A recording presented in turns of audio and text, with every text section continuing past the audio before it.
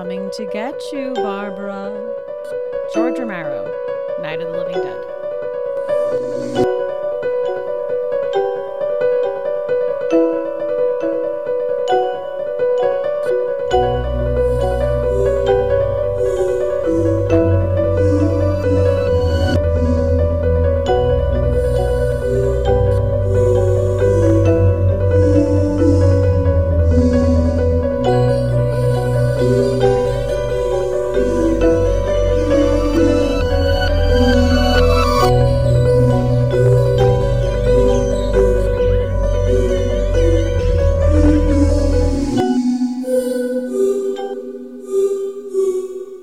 Welcome to a special episode of Books in the Freezer. Today we're taking a deep dive into one of the most enduring creations in the horror genre. Whether you call them walkers, shamblers, rotters, or just good old-fashioned zombies, we are here with special guest Dr. Arnold Blumberg to discuss the evolution of zombies through the ages. This episode of Books in the Freezer is brought to you by Audible. This podcast wouldn't be possible without audiobooks. So if you want some spooky stories told by some familiar voices, try Stephen King's Pet Sematary, read by Dexter's Michael C. Hall, or The Dead Zone, read by James Franco, or podcast favorite Joe Hill's Nosferatu, read by Kate Mulgrew. For a free audiobook and 30-day trial, go to audibletrial.com/booksinthefreezer. Happy listening. Aside from being the author of Zombie Mania, 80 Movies to Die For, and the recently published Journey of the Living Dead, a tribute to 50 years of Flesh Eaters, Dr. Blumberg, or as he's known online, the Doctor of the Dead, is an educator, a podcaster, and even a publisher for his own small press, ATB Publishing. He also credits himself as not only an historian of zombies and pop culture, but also the Marvel Cinematic Universe.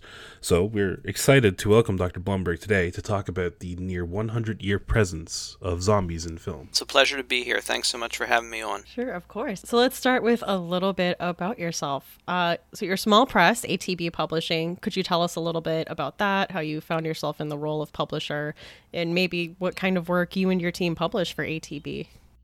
Sure. Well, I've been in publishing professionally in one way or another pretty much since I started working. Books and magazines and reading and literature.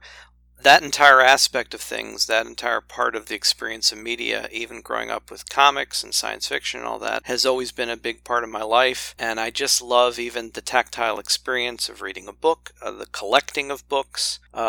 And so I worked for a publisher for many years. I was editor of the Overstreet Comic Book Price Guide, and we did a lot of other guides to comics and collectibles. And from that, I started working in other magazines and other publications, freelancing. But it was always kind of a dream to eventually be able to control things myself and publish the kind of books that I would want to have on my shelf, that I would want to read. And starting in 2012, we put out the first official ATB title, Outside In, and it grew out of the fact that I'm very steeped in the Doctor Who fan community, professionally and personally.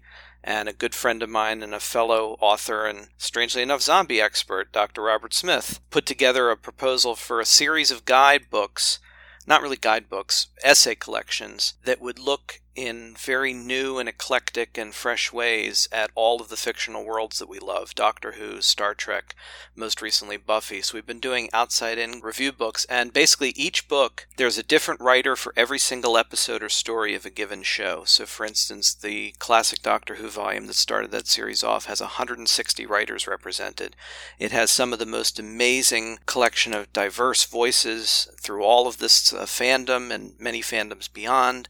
And since then, we've published books on the history of Doctor Who fandom in America, Red, White, and Who, a book on comics and superhero storytelling called Storytelling Engines that is also an essay collection by one author, and then my own Journey of the Living Dead, which was an attempt to basically collate everything I've been doing professionally in zombie commentary and writing for the last 10, 12 years or so. And so the idea of ATB is we're doing pop culture-themed nonfiction that explores all of the fictional worlds that we all love. Pop culture nonfiction, that's not a very common genre of nonfiction.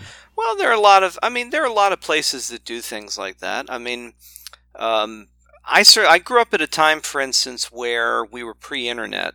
So one of the things that I grew up with was if I loved a television show, I went and looked for the guidebook. That's probably why that's in my head right now.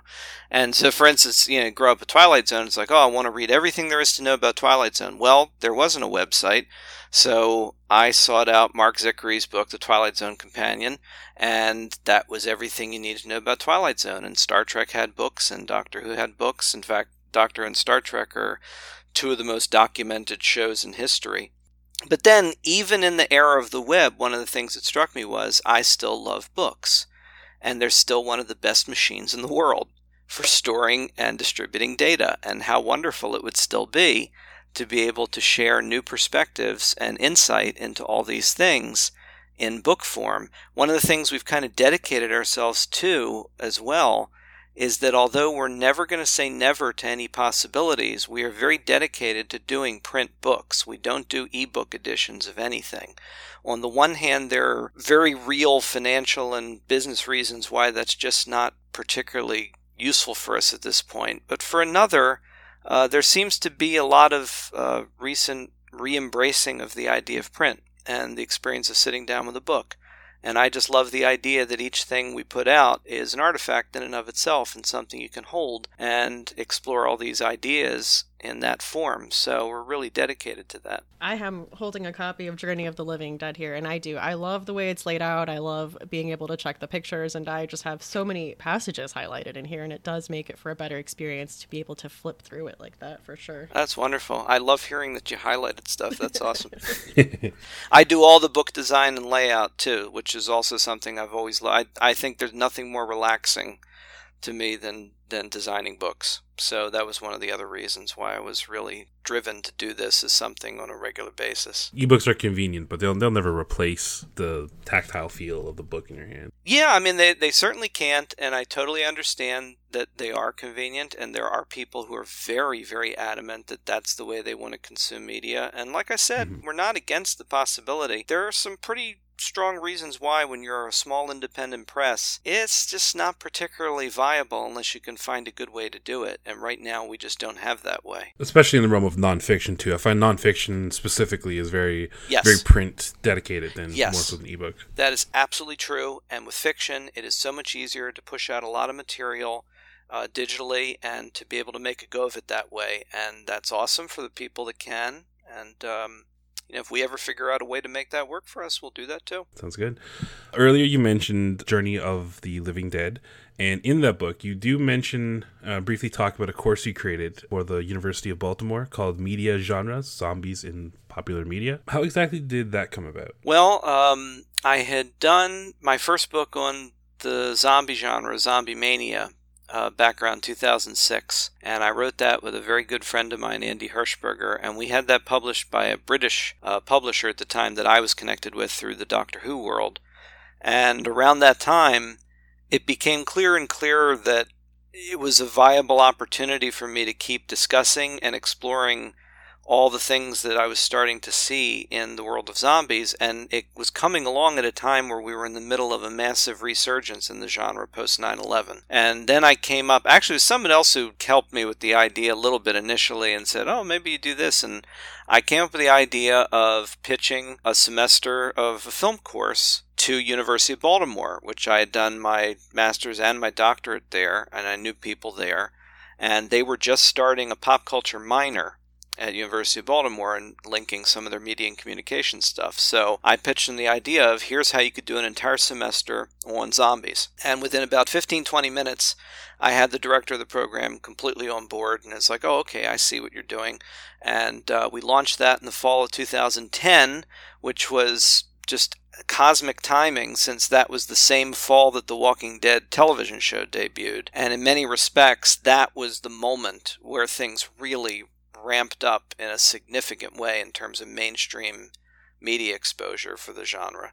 And from there on, I started eventually, a short while later, I was doing a podcast. I was the Doctor of the Dead, and it became a brand in a way that I never expected, but has been a fun way to keep an eye on the genre and see how it's evolving every year it goes by. So I did have a question about the course. Have you noticed over the years that you've taught it if there's like a specific film that students end up surprisingly responding to? Well, this may seem a little simple and convenient, but Night of the Living Dead is usually the one. Really? Yeah, the original Night of the Living Dead is usually the one that gets the most energetic and profound conversations going of the entire semester. There are movies they get excited about. Certainly the closer... We do the course chronologically. Mm-hmm. So I start them at the very beginning. We look at the underpinnings of the whole thing. Basically, the book that you're holding, too, Journey of the Living Dead, is also my attempt to give everybody what many people have asked me for over the years, which is they wish they could take the course. And on one level, it's like, well, here's everything that I would say and then some in book form. But I always have to handle the fact that college students, they will often come to me later and say that I've opened their eyes, which is wonderful. But at least initially, many of them will say with no irony, no attempt to be joking, that they don't watch black and white movies, that they don't connect with them at all, and it makes me sad to hear that, but I figure, well, all right, you have to watch these, though, and some of them then really get connected with it. And in the case of Night of the Living Dead, obviously, that's one of the factors here, is that it's black and white. When they get past that, when they get past some of the stilted acting, the fact that it very much feels 50 years ago in many ways, particularly to younger viewers, they get invested in it really quickly. They gasp and are in shock at all the right moments, and the conversations afterward are usually very profound and very much centered on Barbara and Ben in particular. And all the dynamics in play, gender, race, all the things that we're trying to explore.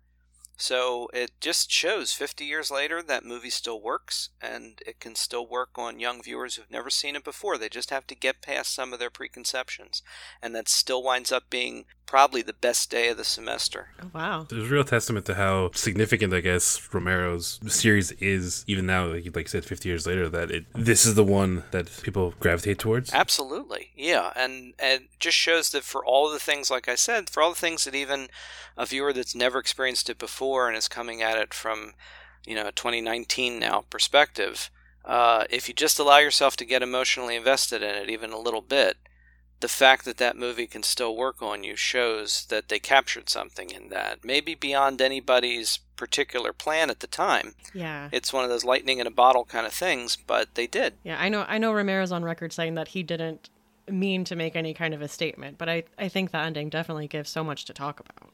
Yeah, oh yeah. And I mean, that's one of the things I often joke about, is that some of the patter that I use in other places is that when you look at some of the interviews he did, like, within a short space of time after Night of the Living Dead, they'll ask him, did you plan any of this? And he's like, nah, I didn't plan any of that.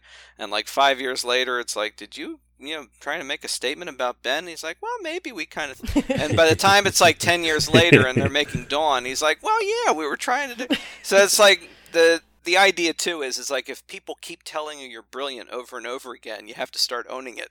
And I feel like he did that. But I think it's true that, there's very little intent. I've subsequently discovered, just in working on this book, how much more Duane Jones was conscious of what they were doing in a way that maybe some of the other people in the movie weren't. But apart from that, intent or otherwise... It captures so much that's profound even today. Sadly, it's still meaningful today. So between your books and your podcast, I don't think anyone would dispute your credentials in terms of being an authority on zombies. So the real question is, why zombies? What is it about them that inspired them to be somewhat of a life ambition to study and discuss? Well, that's a good question. I never quite have a really definitive answer for that. I mean, I like a lot of different things. I'm always exploring things related to Doctor Who and Star Trek and certainly Marvel Comics and those movies and so many other things in pop culture. And the zombie thing has sort of, oddly enough, taken on a life of its own.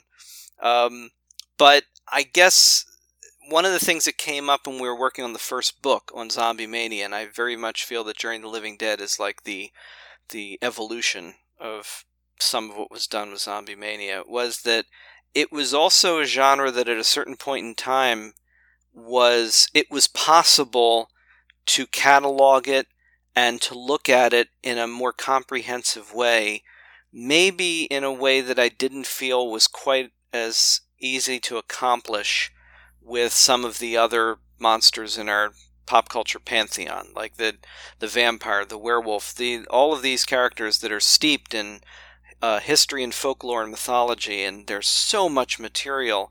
And at the time, when we were looking at the zombie genre, particularly film, in Zombie Mania, it was like, well, there are certain surges, but we can mark the moment it begins in 1932, and then we can actually get our heads around all of it and see what it means.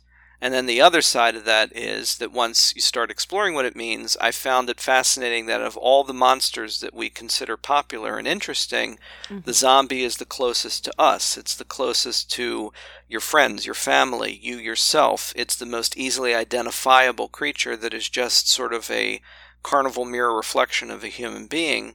And so it's the best way to explore human nature. And that's not to say that all these other monsters don't have merit and things they can teach us, but I just think the zombie, one of the reasons why it stands the test of time is how potent that is. And the thing with, like, say, a vampire or a werewolf is generally in their respective mediums, whether it's film or book or regardless, they are the character themselves. They are an entity amongst themselves. A zombie, there's no, like, really famous zombies. Zombies themselves are more of, like, as you said, it's kind of like a reflection of us as a society in general. That's a good point. I mean, very often when you're dealing with storytelling with those other characters, that's right, you're very often dealing with a story in which those characters are the central point, whether they are your point of view or they are the major antagonist, usually singly. I mean, and of course, all these things are generalizations. I mean, you can look at like 30 Days a Night, and then vampires are, and there are a lot of things that blur the lines. So, for instance, one of the things I go into in Journey is how often the zombie genre really features creatures that you could argue are equally vampire and zombie, and we usually call them zompires, and they have a lot of the same traits. So there's a blurring of the line. But you're right, and so there are also stories where the zombie's a point of view character, or there is a single character, like Warm Bodies is a wonderful example of that. Yeah. But for the most part, it's a genre that says instead, we're going to tell you a story about people, and then we drop those people into a world in which humanity and nature and whatever else is turned against them, and they are the landscape. They're the background for this exploration of human nature. And that's another reason why they're interesting. And one of the things I think we talked about before we started talking for the show is the idea of world building, and the idea that zombie stories often do that. They put you into a complete, often post-apocalyptic world, and there's something strangely compelling about that too. And I think I feel like they did this in The Walking Dead a lot, which I know this is back to your point about zombies being people like us, but people faced with the decision that their loved one is no longer their loved one, but it looks like their loved one, and so they have to make like a big decision, has always been very effective for me. Like every time they did that on The Walking Dead, it was like, no. You watched the show since the beginning? Yes. From the very beginning. And then that's one of the things I always found fascinating too, and they've talked about it, is how they backed off on some of the darker implications of that early on. Because like there's the whole thing about I don't know, she's called Summer, but the little girl, the first one in Days Gone By with her teddy bear, and Morgan's wife, and there were a lot of indications in the early days of the show that was like, oh, are they remembering things? And they were very, and Kirkman's been on record as saying they very calculatedly backed off of that because they thought, well, they didn't want to explore that part, because then the question is, every time you shoot one of them in the head, are you killing someone who's trapped inside a shell? And they didn't want to deal with that. But it's an interesting idea, and of course other stories do that, explore that idea. So your book is a densely packed tome citing dozens of zombie films over the last 5 decades, and their impact to zombie lore in general. So what kind of challenges did you face in compiling and organizing all that information into a single book?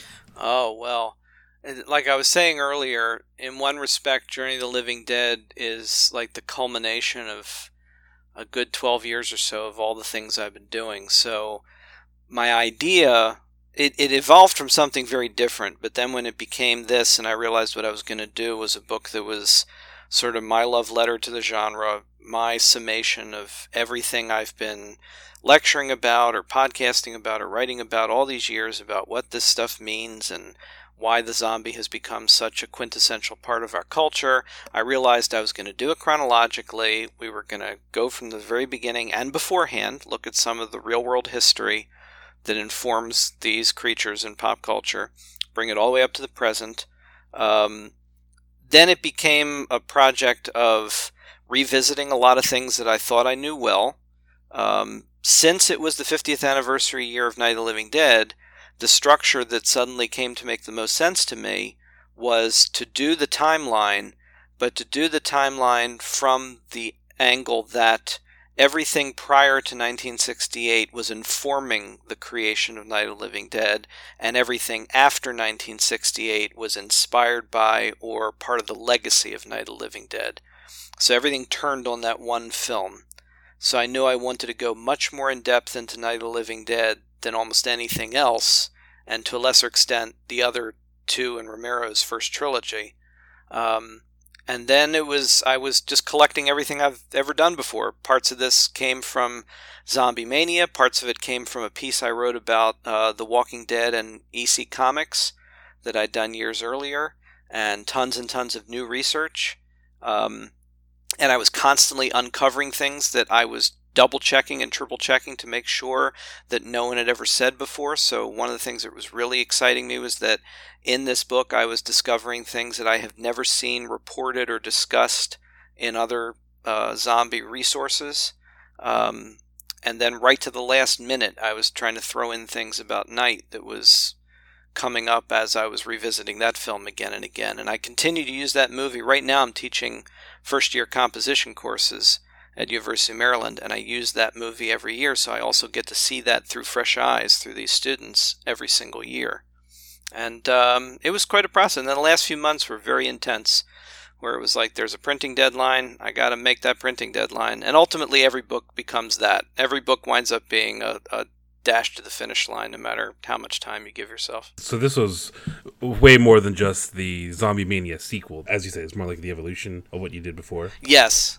Yeah, because Zombie Mania is a guidebook. Zombie Mania, it has a lot of this history, but the structure of Zombie Mania was we picked 80 movies to give full chapters and basically did like the kind of breakdown plot synopsis, trivia, behind the scenes, our review, and then we cataloged in the back an index of about, at the time, 570 other movies, everything we could verify. And this is totally different. This is a chronological narrative. You're reading from, all the way through. And then I also tried to throw in some things that would be helpful to other people that might want to teach it, because there's the educational angle. So I even threw in some stuff that other teachers might find useful, like questions for further reading or writing, and the kind of stuff that might spark other discussion. That was the impression I got from reading Journey of the Living Dead, is that it reads really well just as a nonfiction book, but I can see that aspect of it, that it's like a textbook. I would figure this would be like the textbook for your course. Yeah, exactly.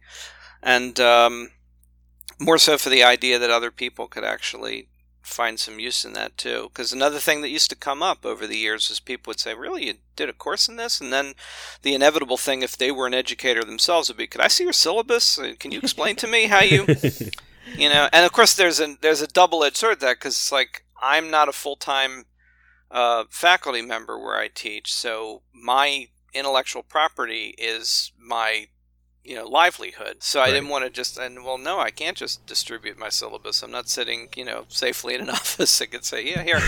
But then I thought, it might be nice to have something in some form that could serve in that way, but do it in a way that I could shape and design, and that was one of the reasons why I did the book that way. So the book obviously focuses heavily on Night of the Living Dead and the rest of the series, and in there you mentioned being a little bit of a Barbara apologist. So why do you think she gets a bad rap in the film, and why do you think we aren't giving her enough credit? Well, I became that way because of my students, because over the years, one of the things that, and there's a lot of stuff you rely on, you lecture about this stuff over and over again. I've also built up like certain regular jokes I use all the time, kind of patter that, gets comfortable. And for a little while, it became easy to just make jokes about Barbara being catatonic through all Night of the Living Dead, and like, oh, she's useless. And, and students used to say that first. It's like they would say, oh, I hate Barbara. She's terrible. She doesn't do anything.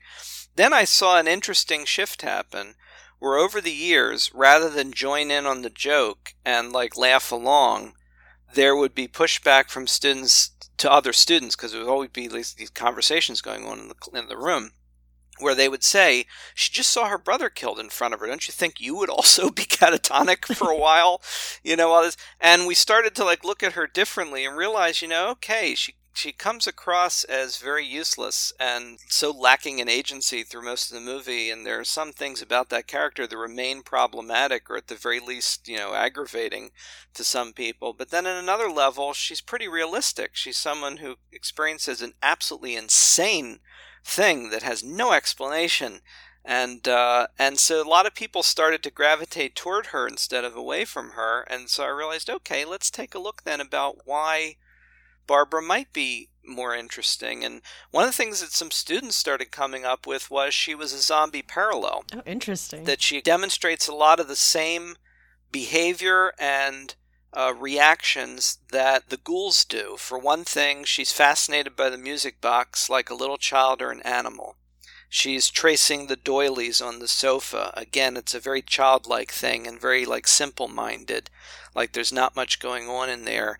And then one of the weirdest things that really struck me one of the last times I watched it was when Helen sits down and introduces herself to her. She strikes a match and Barbara is just fixated on the fire with what looks almost like fear, and Helen notices and puts the match out, and it's like we've already been told that the ghouls are reacting with horror to the fire. So there's a lot of stuff about Barbara that feels like, oh, are the ghouls what we become if we lose everything, if we go down to the simplest part of ourselves? So a lot of interesting stuff about Barbara, and I think too often she's dismissed. Yeah, I can see that, and that makes a lot of sense. I mean, she did see her brother get killed in front of her in like, the most insane way.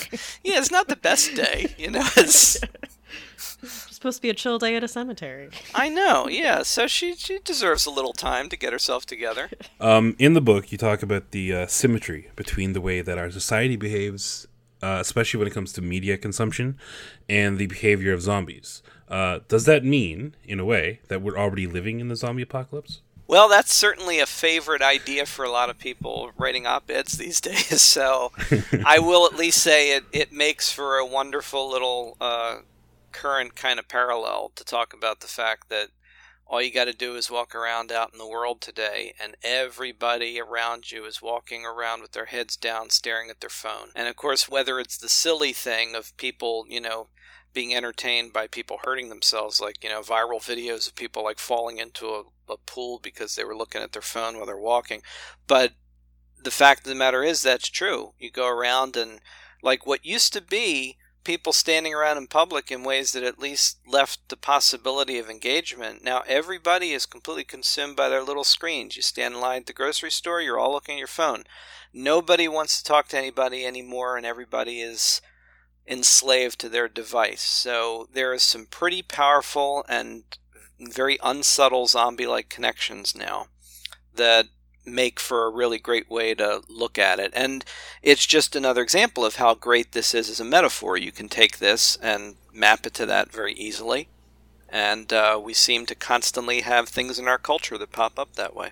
Yeah, Stephen King wrote a book, Cell. It's kind of tackling that. And yeah, same thing. A tone comes through to like the cell signal, and then all of a sudden half the world is not zombie in the sense of virus, but like, it's another different incarnation of the creature. Yeah, absolutely. Still zombie story, so yeah. So of all the various types of zombies that you've taught, from like Haitian voodoo ones to George Romero to World War Z, what would you say is your favorite incarnation? So my favorite incarnation is probably just, again, this may be kind of a boring answer, but if given a choice, like what do I want to sit down and watch that I want to enjoy, it's probably the typical post-Romero-esque shambling, reanimated corpse kind of zombie. The one that's slow. And I say that also not to say that this is where I come down on that debate, because I think there are plenty of fast zombie stories that are fantastic.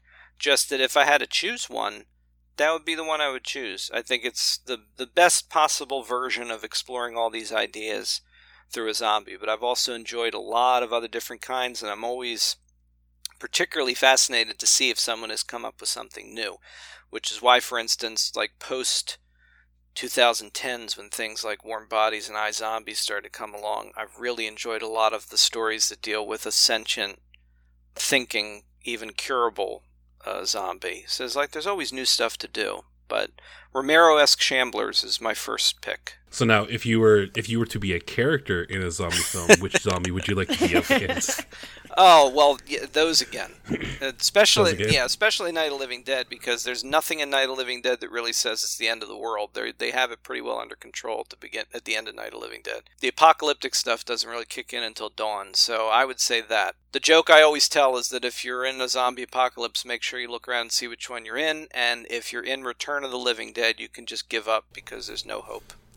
They're the worst. I'm curious, do your students get excited about the more meta stuff like Zombieland, where the characters like very much know the rules and everything about the world that they're in? Zombieland is always popular. It was relatively almost brand new when I first started teaching the course, and now it's gotten to the point where it's a movie that a lot of people grew up with. Like, that's one of their childhood zombie movies now. And that makes me feel old. Yeah, I was about to say that. I feel so old right now. I've been feeling old for a long time. I know the feeling. There's nothing worse than being a teacher and standing in front of a room and having all of your pop culture jokes fall completely flat, and realizing that you're just reading his dad joke one after the other now, and nothing is working. And it's like, yeah, I'm old, so that's the way it is. But yeah, Zombieland is one of those. Everybody loves it. I've rarely encountered somebody that doesn't. And I think part of it, but not all of it, not only is it recent and something that a lot of people experienced at just the right time in their lives right now, but it also has that, again, one of those perfect uses of the metaphor, because it's about gaming and turning the entire apocalypse into something that maps to gaming culture. And that whole finale in the amusement park is perfect. You know, they're practically not even treating it seriously, like they're serious stakes. They're just playing the game, and you got the rules. You know, so it's a great one. Shaun of the Dead's another one that's a recent one everybody loves with good reason. Oh yeah, and then I think the Zombieland sequel is slated to come out pretty soon too. Yes, who knew that would ever happen? And I think it's going to be, what is it, practically like 10 years to the day, practically, they're going to be doing this. So with all 4 original cast members back and the same director and writers, and it's very exciting. I'm looking forward to seeing what they have to do. But will Bill Murray come back? That's exactly what my husband said, and I'm like, no, he will not. I know, there shouldn't be any Bill Murray in this one, but who knows? So what would you attribute to the longevity of the zombie as a narrative device in the horror genre? I know we touched upon it briefly, but why do you think we're still talking about them? I think it goes back to what we were saying earlier. I think at its simplest level, I mean, there are a lot of the things, whether in the book or anywhere else, that we could talk about in far more detail, but the simplest answer is that they're the best creature for exploring all these different things about human nature. And like we just spent some time talking about, look how easily we can slip into conversations about cell phone use, or, you know, playing video games, and how no matter what you come up with in our culture, you can find a way to use them as a metaphor for that. And they're us. And it's one of the cliches of the genre itself, that many of these movies, you have a character that has to hit you over the head with the theme of we're them and they're us. But that is the simplest answer of why they work. And I think we've now reached a point where they've gone so mainstream in popularity that, like many other things in pop culture right now, particularly genre stuff, science fiction, superheroes, horror, I think we've reached a point where they're just so familiar to people that there's probably not going to be a time where they go away completely. There'll always be somebody telling zombie stories, and then every once in a while there'll probably be somebody who will come up with something new and interesting that goes beyond the predictable, and that'll keep it going. So now, just to briefly touch on comics for a second, what is the chances you think we'll ever see a film adaptation of the Marvel Zombies story? Oh, well, They're That would be they're awesome. never going to do that while Disney's involved. That's for sure. Okay, that's true. I mean, that's a zombie Spider-Man weeping, about having killed and eaten Mary Jane, and that's not what the mouse does. So That's so sad. Okay. yeah, I know it'll have to be a fan production, somebody on the side. While zombies have always been a mainstay in the horror genre, as we discussed, it seems there's been a kind of a mainstream boom lately in the late 2000s and going forward. What do you think may have caused that sudden surge in popularity? Well, that's one of the big things I talk about in the book, is that more generally horror, and then certain other genres as well, you can easily map them, and I use a little roller coaster metaphor in the book you can map their popularity to periods in which we have surges of tension and strife. And if you just look at this country, like if you don't even think globally, just think about the United States, you can map all the surges in zombie popularity and horror popularity to those moments in our history. And there's a weird lull at the end of the 90s, and then 9/11 happens. And within a couple years after 9/11, between 2002 and 2004, 28 days later, the first Resident Evil movie, the Walking Dead comic starts. Everything starts surging, and they're all running. Except for the Walking Dead comic. They're Romero style, but the ones in the movies are frequently running and moving faster. The Dawn of the Dead remake, running. And so we had that surge. The difference is that in the past, surges tend to be followed by a period of relative rest, or like, oh, well, they're popular still and they're around, but maybe not as much. But then, post 9/11, we had that surge. I'm working on Zombie Mania in 2006 and thinking, oh, I can write a book while we're experiencing this latest thing, and then it'll go away for a while. Then after that, global financial meltdown happens. Yeah. Walking Dead television show debuts and shoots zombies into the mainstream. And then as the years go on, I won't belabor the point, but we all know where we are right now. So I don't see them going away anytime soon. So that's why. And one of the other things I talk about frequently is how we use horror and we use zombies as a way of processing real-world fear by compartmentalizing it with fictional fear. You're worn down by your life, shutdowns happening, you don't have any money, people are discriminating, all the horrible things that are happening in our life on a daily basis.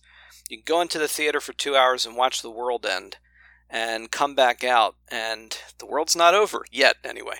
And the point is, you can leave some of that behind in the world of the zombies. They compartmentalize that, and we need that a hell of a lot right now. So they've become mainstream, and that's why they're so powerful. And I guess it helps where they're, like, by nature, zombies are just mindless, can't be negotiated with, just pure hunger and unrelenting kind of stress and pressure on the characters. It's kind of like, what you see in your day-to-day life. That's right. In fact, that's very beautifully put. Something that seems completely mindless, can't be negotiated with, doesn't behave with any sense of logic or reason, just wants what it wants.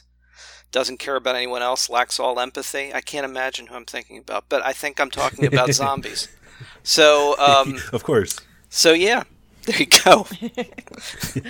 Oh man, I don't think I ever noticed that, post 2000s we did get the running zombies, where they're a little bit more of a threat, because I feel like, it's one of those things like you look back on, you're like, well, they're walking. Like, how big of a threat are they? That's one of the things I've often pointed out. I mean, it's not the beginning of that. There are certainly running zombies in the 80s too. And as I often point out, even the cemetery ghoul at the beginning of Night of the Living Dead is jogging along pretty fast for a little while.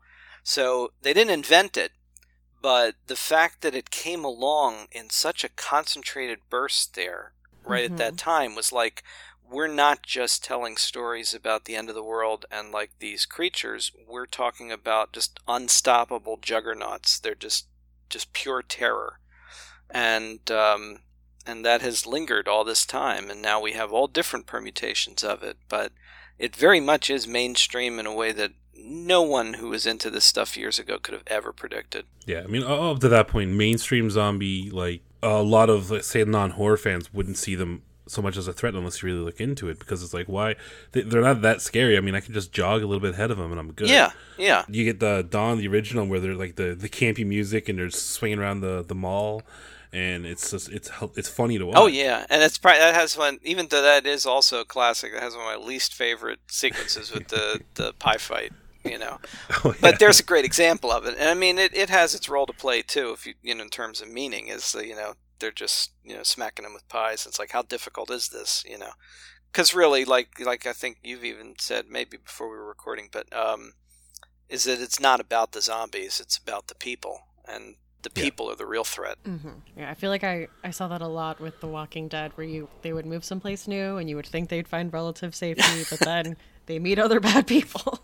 Yeah, I mean the other problem with that too is that ultimately it's a very cyclical that's kind of story. Which is eventually why I stopped watching it. But many of us have that story of when we stop watching. It's like, guess what? That whole thing where he said, "Hey, I want to tell the zombie story that never ends." Stories need an ending. That's what happens. I read a bunch of the comics, but I stopped after The Governor for the TV show. Oh, wow, that's early.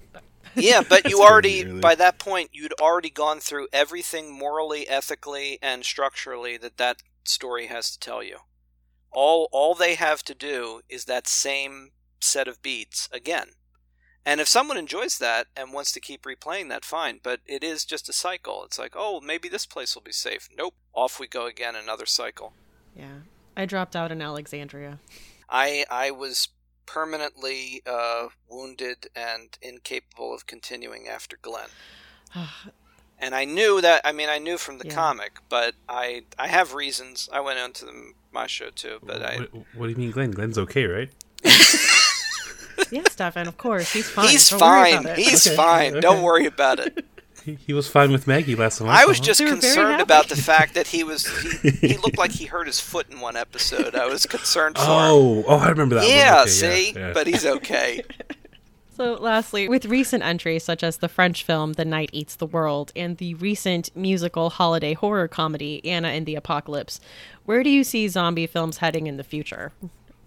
Well, I think it's going to be a mix of the predictable and the innovative. And that may seem like way too safe an answer, but it's the best one I can offer, because over the years, it's a question that usually comes up most of the time, where people will say, what do you think the next big thing is? And my usual pat answer was to say, well, what are we going to be afraid of in 5 years? Because whatever that is, that'll be what the zombie is in 5 years. But now, of course, we have a little of everything happening all the time. If you want Romero-style stuff, there's Walking Dead and probably a half dozen movies. If you want fast zombies, you can go over here and there's this. If you want comedy and music, there's usually something. It's almost like zombies are transcending being a genre and just being a motif that works in anything. And we're seeing representations of, well, what if we put a zombie into this and into this? So I really feel like the future is there's going to be a lot of predictable stuff, and if you're a fan particularly, you've probably seen it all and done it all and thought, I don't need the latest version of a bunch of guys with a digicam who've decided they're going to tell the story of a bunch of people trapped in a house, because we've seen that 4,000 times. And that's another, by the way, that's another major pitfall of the genre, is that unfortunately, for good and bad, it's probably the easiest thing that budding filmmakers can do is throw some blood on some old t-shirts and grab a camera or their iPhone and say, let's shoot a zombie movie this weekend.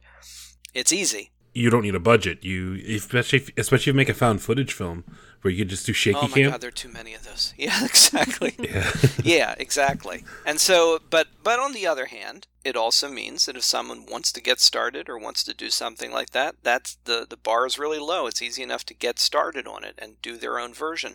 But we don't all need to see it because we've seen all those stories. So then it becomes, well, what's going to be innovative and interesting? Anna and the Apocalypse looks innovative. Even something like The Night Eats the World looks like it takes some of those aspects of exploring a character and the stresses that come in with having the world collapse around you and from outside, and looks at it in a more concentrated way. And it'll be those things that those of us that look at a lot of this stuff will keep gravitating to. And who knows, with Zombieland 2 coming up, we might also get another sort of big budget surge. I mean, they are also working on World War Z 2 still. Oh, I did hear that. Yeah, and World War Z, for all of its faults, and I think there are quite a few, was the biggest budgeted, biggest money-making zombie movie of all time. So, World War Z 2 comes along. That'll probably inspire a lot of copycats there as well, and, we'll see what comes of it. So are your issues with World War Z with the movie or with the book? Oh, with the movie. The plane crash. The book is, that's part of it. That was my issue with it. Yeah, the book is wonderful. I mean, the book is a phenomenal piece of work. It's so rigorously researched, and it's just filled with wonderful stuff. And the movie is called World War Z. So I haven't read the book, so it's very different. It's extremely different, yes. Except for a couple minor bits, they basically bought the rights to the title and threw the book in the trash. Yeah, in name only adaptation. Yeah. And the movie is a very, very problematic thing, but the book is an extraordinary piece of work. So, having not read it, you definitely should. It's even not as a zombie fan. It's just it's an incredible piece of work. A guy just researching extraordinary amounts of material, political and technical, and all kind of things. Really talk about world building. That book is one of the most definitive examples of world building in literature of that kind I've ever seen. And it's told more like in hindsight than like while it's actually happening too. Yes, it's like we've already gone past the era during which we were losing against the zombies. Those days are over, and this is a book about, someone traveling and collecting all the anecdotes of the veterans who lived through all those things. So it's very episodic, but it's very global, and yeah, it's an extraordinary piece of work. I would love to see an adaptation of that book done the way so many things are done now. You would have to do it now on like HBO or Showtime or maybe Netflix, and it would have to be a series because there's too much stuff in there. I mean, does it follow, I guess, like a narrative? Because I know it's called like the oral history, so I just kind of thought it was a bunch of interviews. Well, there's a bit of a through line going on with but for the most part, though, it has a lot of very discrete sections where you leave characters. I mean, you experience these brief stories. There's one about a downed pilot. There's one about what happened at Yonkers, and this, bits and pieces. And the movie only touched briefly. Like, in fact, I think one of the only things I can remember is the movie references Korea, and actually references something that is dealt with in the book, and it was one of the only times in the movie I was like, oh, hey, they actually mentioned something from the book. Neat. Well, I didn't know about that. All right, so are we ready to do chilling obsessions? Got one question. Early 2010, I came across a movie called Dead Snow, so I want your opinion on Nazi zombies, because that was a thing for a while. Well, yeah, and it still is. I mean, most recently... oh God, what is it? I want to say Overlord, but I don't think it is. It's Overlord. Is that it? Yeah. Overlord, yeah. Yeah, which is Nazi zombies, and it's one of the peculiar things of the genres. There's a subgenre of Nazi zombie movies which go back almost to the very. I mean, it's one of the many threads you can follow through the book too. I definitely cover that. Going all the way back to almost the beginning of the genre, right around World War II itself. Some of the earliest zombie movies are Nazi zombie movies. Yeah, that predates the word zombie, doesn't it? Like some of those examples. When you go back to the beginning of zombie film, it starts in 1932 with White Zombie, but then there's some stuff. One of them's Revenge of the Zombies, and you have a lot of movies where Nazi scientists are trying to play with life and death and creating, slaves for an army. And then you flash forward to the 70s and 80s, and there's a ton of them from Italy and Spain, and Zombie Lake is really crazy one, and Shockwaves is a good example. And then go to Dead Snow, and it's back again, and now Overlord, it's back again. And I guess it's just the easiest thing to say about it is just there are few places throughout history where you can actually point to some actual human beings and say they are as close to actual evil as you could possibly get. So to take that idea and merge it with the fictional creature is to create something so completely horrifying and loathsome that it can't help but be entertaining, which is why they've done Nazi zombie movies, and we'll certainly be seeing many more of them, I'm sure. I have an idea for one right now. I'm just picturing a whole bunch of zombies like marching with red caps on. But anyway, anybody can take that and use it if they want. It's out there in the universe now. Yeah, it is. All right, now moving on to Chilling Obsessions. I recently got Shudder, and because I have a PS4, I can't just get the Shudder app. I have to have it as like an add-on with another app. So I did it with VRV, which also gives me access to Nick Splat, which has like all the 90s like Nickelodeon things on there. So I've been watching a lot of like Rocket Power and Are You Afraid of the Dark? And I forgot how much I loved Are You Afraid of the Dark. I decided like I would watch one of them with my son, who's 4, because I remembered them just being kind of like, I don't know, like little morality campfire stories. But of course, the one I picked was like The Crimson Clown, which is like this little kid being haunted by a clown, and he's like alone in his room and this clown keeps popping up everywhere. And I got to watch the trauma to my son happen just in real time, and it was like too late and he didn't sleep for a week. So not a great parenting move. Wait, you started with The Crimson Clown? I didn't remember. Or arguably it was the best possible parenting move. It depends on how you look at it. I don't remember. It was like he was being a bad kid and he like lied to his mom. The Elf on a Shelf kind of thing. He shoplifted it. Yeah, he was shoplifted something, and then he's like, there's a scene where he's lying in his bed and he's looking around for the clown, and you can see it moving under the covers and moving up, and I just looked over at my son and he was horrified, and I immediately knew. Start off with Mr. Sardo. That'll be a good one. Anyone with him in it, it'll be good for the kid. But he kept asking me the next few days. He's like, Mom, I want to watch the scary show. So it did kind of blossom that like fear, but like there you go, interest in it. Traumatize them early, folks. I was only introduced to Are You Afraid of the Dark in the last year or two. Really? My wife grew up with it and I didn't, and she started showing me a few episodes, and I really liked it. I thought some of it reminded me a lot of Doctor Who. It had a certain quality to it. So I haven't seen many of them yet. I've only seen a few, but I'm looking forward to it. That was a staple of my childhood. Because of Canada. Just kidding. It's Canadian. Yes. It was the law. It's federal law. We need to watch at least another episode of Are You Afraid of the Dark a year. Like Alanis Morissette was in an episode, like you guys have to watch it. Oh God. Don't remind me. I love it. And I still love that intro sequence. It still gets me. The earlier season one, yes. The later one, do they not change so it? much. They don't have like the shutter and the attic with the dolls and the No, it becomes like this bright, like there's a door in the sky with clouds and such, and the music is even more upbeat. Oh. You do know they're doing a movie now too, right? I did hear something about that. Yeah. I'm curious, cautiously excited. There hasn't been much about what it actually is going to be, but you know. Yeah, they're doing that in the Scary Stories to Tell in the Dark stuff too. Yeah, that's right. So it'll be a good year for throwbacks. Since we are talking with the Doctor of the Dead, I figured I would go with a zombie-based chilling obsession. Oh, excellent. Mine is going to be Zombies. It's a 2007 film. It's a comedy. I believe it also is called Wasting Away. Mm-hmm. Premise of this movie is basically the characters essentially become zombies and don't realize it. In black and white, it's filmed like Romero style, Night of the Living Dead. They're shambling around, they're acting like actual zombies. But then when it goes to color, you see them talking amongst themselves as if they're normal people, and they don't realize why people are reacting the way they are and everything's going on. I don't think it predates Shaun of the Dead. No, it's after it. It's a little bit after, yeah. Yeah.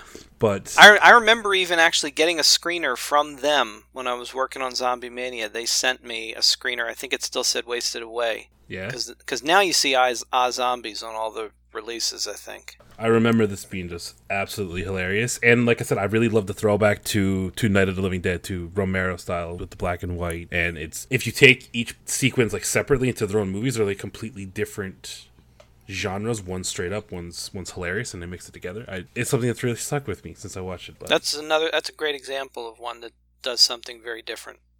It tries to like break open the usual routine.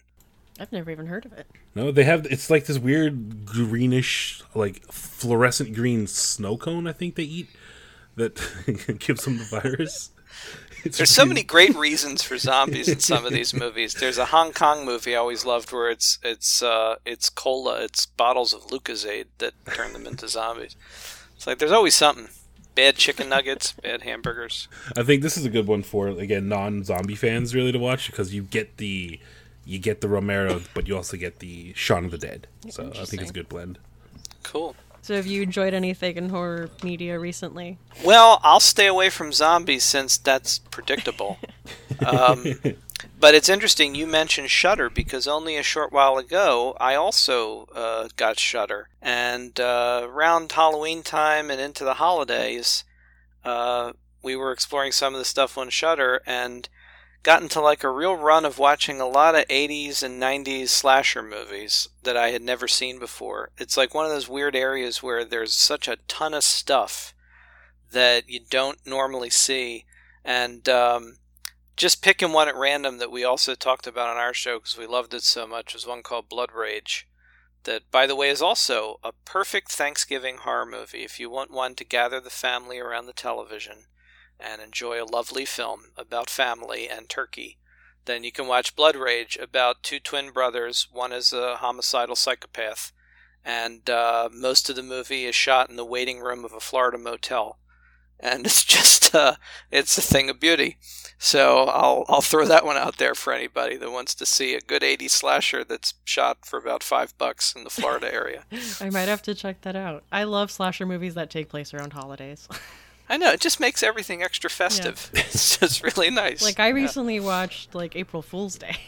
And I was like, this is fun. Oh, I haven't seen that in a while. Yeah, that's a good one. We got the disc. We haven't watched it yet. My wife picked up a couple. Anytime we see anything looks like something we might want to watch, we just grab it. And she got, I think it was Happy Birthday to Me. So the one she got recently. I haven't seen that in years either. I've never seen that one. Yeah, and another one I also want to track down again that I saw back in the old days of cable that I always loved. One of the Jamie Lee Curtis ones that doesn't pop up much. Oh, and it's Canadian too. Is Terror Train, which is fantastic. And if I remember right, I think it's set on New Year's. But they're all trapped in like a college group. They're all going on a train, and there's a party on the train. And magician David Copperfield appears as himself, and there's a masked killer. So what more could you ask for? Oh, cool! I've never even heard of that. There's a lot of horror. I have a couple blind spots. I gotta write a slasher book next. Is what I gotta do. That's that'll be the next thing. Oh my God, there's so many of those. So I definitely remember like the '90s era, but before that, I know like the big franchises. Yeah, well, my wife is a huge fan, and I've discovered recently, justly so too, of the Scream movies. I love Scream. Every one of them, every single one of them being superb in one way or another. They all maintain their quality. It's amazing, but. Yeah, so like that was part of it. We were exploring all that stuff. So that reminds me of a question I wanted to ask you. When can we expect the second part of your Scream retrospective on Doctor the Dead? Oh, thank you for asking. Yeah, I mean, like the podcast is something that doesn't necessarily hold up too regularly when real life intervenes. And like once we hit past Halloween and into the other holidays, there was so much going on. We had done an episode that was the beginning of our retrospective on the Scream movies. We've tried to expand the Doctor the Dead podcast so it's not always 100% about zombies, but about horror and other things. So we've been saying to each other for quite a while now that we want to get back to the Scream retrospective. So hopefully very soon we'll launch back into that and then get things going again more regularly for 2019. But it should be soon. I didn't get a chance to get, I think, the last half of the Halloween retrospective, but I do want to say that I really liked in the first one Natalie's theory about how Michael punishes bad like guardians parentage kind of. Yeah, that was an interesting theory. I agree. I love that whole idea she had. That's one of the things I have grown to enjoy the most about the podcasting is that pretty much every time she comes up with an interpretation or a theory about these things, it's not only insightful, but it usually shocks me as something I never thought about in all the years I've been watching these things. Like I've seen that movie 4,000 times. I never thought about it from that perspective before. But yeah, it's a very, very good idea, and it makes you look at things in a new light. So we just actually watched the new one again, picked it up on Blu-ray and watched the new Halloween again. And, how do you find that? I mean, that still holds up really well, so still a fantastic sequel. I haven't seen the original, so I'm just going to be quiet. I was going to say, I'm slowly trying to expand Steph's classic horror repertoire. I should. I think it's on Shudder. Just think of all the stuff you have to look forward to. I know around Halloween time they had a whole bunch of them on there. So, because I feel like the reason I was putting it off before was because I don't have cable and I only have streaming services. So it's one of those things where if it's not on Netflix or it's not on Hulu or on Amazon, I'm not going to watch it. And the original Halloween was never on any of those, but now I have Shudder, and I should have no excuse. So where can people find you? They can find me on Twitter all the time at Doctor of the Dead. They can find ATB Publishing itself, at ATB Publishing on Twitter, and atbpublishing.com is the website. We're a very small independent press. We do not really have, at this time, any widespread distribution or stuff on Amazon, so the best place to find Journey and also to find any of our books about all these pop culture topics is right at the website, and keep up on Twitter and Instagram. We also have ATB Publishing too, and my wife Natalie basically curates the entire Instagram feed and has really shaped an identity for it. I love that Instagram, by the way. I love all the Funko Pops. It's delightful. Oh, that's wonderful. I'm so glad to hear that. She'll be happy to hear that too. And we have a lot of fun ideas in the works for this year. If everything works out well, we will probably have a title coming out this year that should be of a lot of interest to horror movie fans. But it might involve someone who's had an extensive career in the industry and looking back at his life and career. But it's still very early days yet, so I haven't really said much about it. And we'll see what happens. Wow, exciting. Well, I'll be looking for that one. We'll be on the lookout. Well, thank you so much for taking the time to join us today. This was a lot of fun. You're very welcome. It was a pleasure. So Books in the Freezer is a bi-weekly podcast. We post episodes every other Tuesday. You can find us on Twitter at BooksFreezerPod or on Instagram at BooksInTheFreezer. You can send us an email at booksinthefreezer@gmail.com. Show notes for this episode and all previous episodes will be at booksinthefreezer.com. You can find us on Patreon as Books in the Freezer, and a special thank you to all of our patrons. This show would not be possible without your help. But if you're looking for a free way to support the podcast, be sure to leave us a review on a podcast app like iTunes or Stitcher. It really helps people find us. I'm Stephanie. You can find me on Twitter at lady_Gagnon. That's LADY_GAGNON. Or on Instagram at That's What She Read, but that's with 2 A's. Or on YouTube at That's What She Read. And you can find me on Twitter at InsomniReads, and on YouTube, just search the Indie Insomniac. So join us next time for Books in the Freezer.